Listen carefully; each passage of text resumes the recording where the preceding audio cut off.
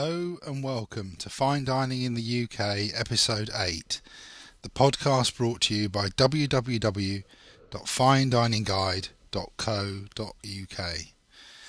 Today we will only scratch the surface of Burgundy, looking at the classifications, labelling and production of wines in the Côte d'Or. Officially, Burgundy has 6 constituent parts: Chablis, the Côte de Beaune, the Côte de Nuits, the Côte Chalonnaise, the Massenet and Beaujolais. A rich labyrinth of wine beginning a 1.5 hour drive southeast of Paris and ending some 300 miles south near Lyon. The official EU definition of wine is the product obtained from the total or partial fermentation of fresh grapes, whether or not crushed or from grape must. Fermentation refers to the natural process whereby yeast reacts with sugar to produce alcohol and carbon dioxide. In champagne, for example, there is a contrived second fermentation inside the bottle, which locks in the naturally produced carbon dioxide, resulting in the bubbles in the finished product. The whether or not crushed aspect of the definition is relevant to Burgundy, as this implicitly refers to the Beaujolais method or carbonic maceration technique of production. Grape must is the combination of juice and pomace. The pomace is the pulp of skins, seeds and stems resulting from crushing the harvested grapes. The mixture will, for example, rest as a must in the early stages of the production of fine red wines. France has always been very particular about controlling, managing and protecting quality amongst her agricultural produce. The first instance of government intervention was the demarcation of Roquefort cheese as being from a particular area, made in a particular way, using only ewe's milk. Over the last 200 years, France has focused its attention on her wine, making official demarcations of quality, principally through the Ministry of Agriculture. This includes the Appellation d'Origine Contrôlée Award, which will be referred to as AC, that marks out wines of a certain quality. The idea is to also protect and guide the consumer. With wine this can be complicated. All other things being equal, the quality of a wine produced from one terroir can vary significantly from that of an immediate neighbour. In this case, terroir refers not just to the earth, meaning soils, but to the incline of the vineyard, the facing direction, the wind, the climate, and so on. Compared to Burgundy, nowhere else on earth is the terroir so studied and so complicated. The AC awards also dictate the maximum yield. Generally speaking, the higher the yield, the lower the quality of the resulting wine. The sum of these matters has led to the creation of nearly 100 ACs in Burgundy. Further, wines are classified in 3 main levels of general quality: Grand Cru, the best; Premier Cru, next best; and then village wine. To try and clarify by example, in the very heart of Burgundy, on the Côte d'Or, there are 2 small villages. The AC Pligny-Montrachet refers to the level of quality expected of the village wine. Likewise, the neighbouring small village AC of Chassagne-Montrachet. Both very good white Chardonnay Burgundies, starting at around £20 and £15 a bottle respectively. Both can be identified from seeing the name of the village as a headline on the label and the AC of the village written underneath. However, there is a Grand Cru vineyard called Chevalier Montrachet that lies within and spanning the 2 villages. This has Chevalier Montrachet headlined on the label and the AC Chevalier Montrachet underneath.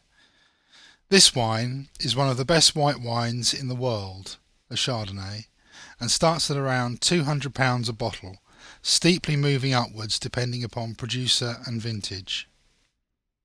So 2 new variables, producer and vintage. The vintage refers to the year the wine was made. Every year is a vintage, as opposed to champagne, where a vintage is declared only for those years meeting quality criteria. In the case of Burgundy, some years are recognised by experts as being better than others. Vintage charts of Burgundy that mark the quality out of 10 can be found on various websites. Fine Dining Guide recommend www.bbr.com.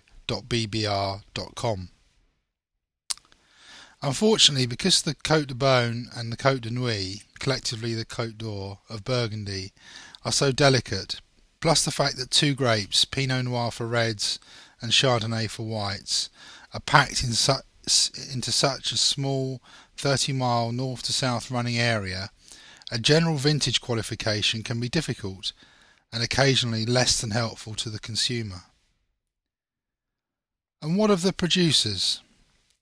These are the names written on the bottles as Domaine or Négociant Éleveur. These are very important in selecting a wine, and there are over 3,000 producers in Burgundy. After all, it is the man who makes the wine. Should Gordon Ramsay be given Michelin 3-star raw ingredients, he is likely to prepare, conceive and execute a Michelin 3-star dish, not just once, but for every customer consistently. Give the same raw ingredients to a chef down the road and you won't get the same results. Likewise, the wine you drink from Burgundy varies in character and quality by producer. Remember, in restaurant terminology, Burgundy wine is the other way around. It is the ingredients that are given the Michelin stars, not the chefs. Most of those exported are largely reliable familiar names, such as Louis Latour, Leflaive or Joseph Drouhin. The Gordon Ramsay of Burgundy producers is Domaine de la Romanée-Conti. Naturally, this is reflected in the price, where the price per case can vary as much as a factor of 10, depending upon the producer, regardless of the AC of the wine.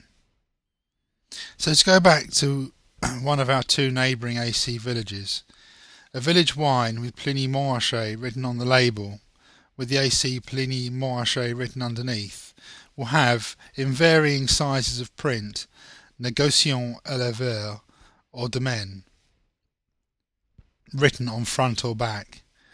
There may be 20 different producers of this village wine, making something slightly different from each other. A difficult situation for consumers, but to understand how this has come about, one has to examine some history, and comparisons to other regions may help. After the fall of the Roman Empire, Burgundy was in the hands of Catholic monks. Come the French Revolution, the early 19th century Napoleonic inheritance laws confiscated the wine from the Roman Catholic Church and put it in the hands of those who were tending the vineyards.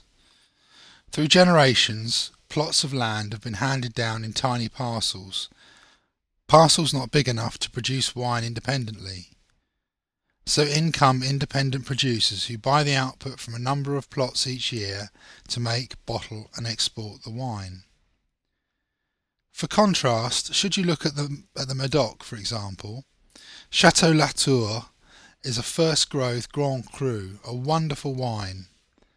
The chateau own all the grapes and produce and export all the wine, mise en bouteille au chateau.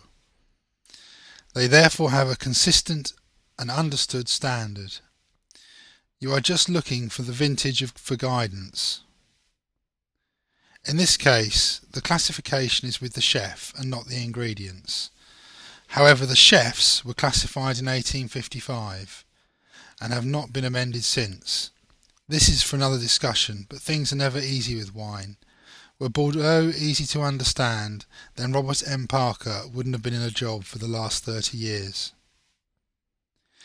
Without doubt, the search for great wine at a great price in Burgundy is a challenging and complicated one, but well worth pursuing. Spectacular wines, both red and white, can be found. The richness of choice and diversity of wine is also exciting and rewarding. However, forewarned is forearmed. That concludes Fine Dining in the UK episode 8. the podcast brought to you by www.finediningguide.co.uk. Until next time, happy drinking.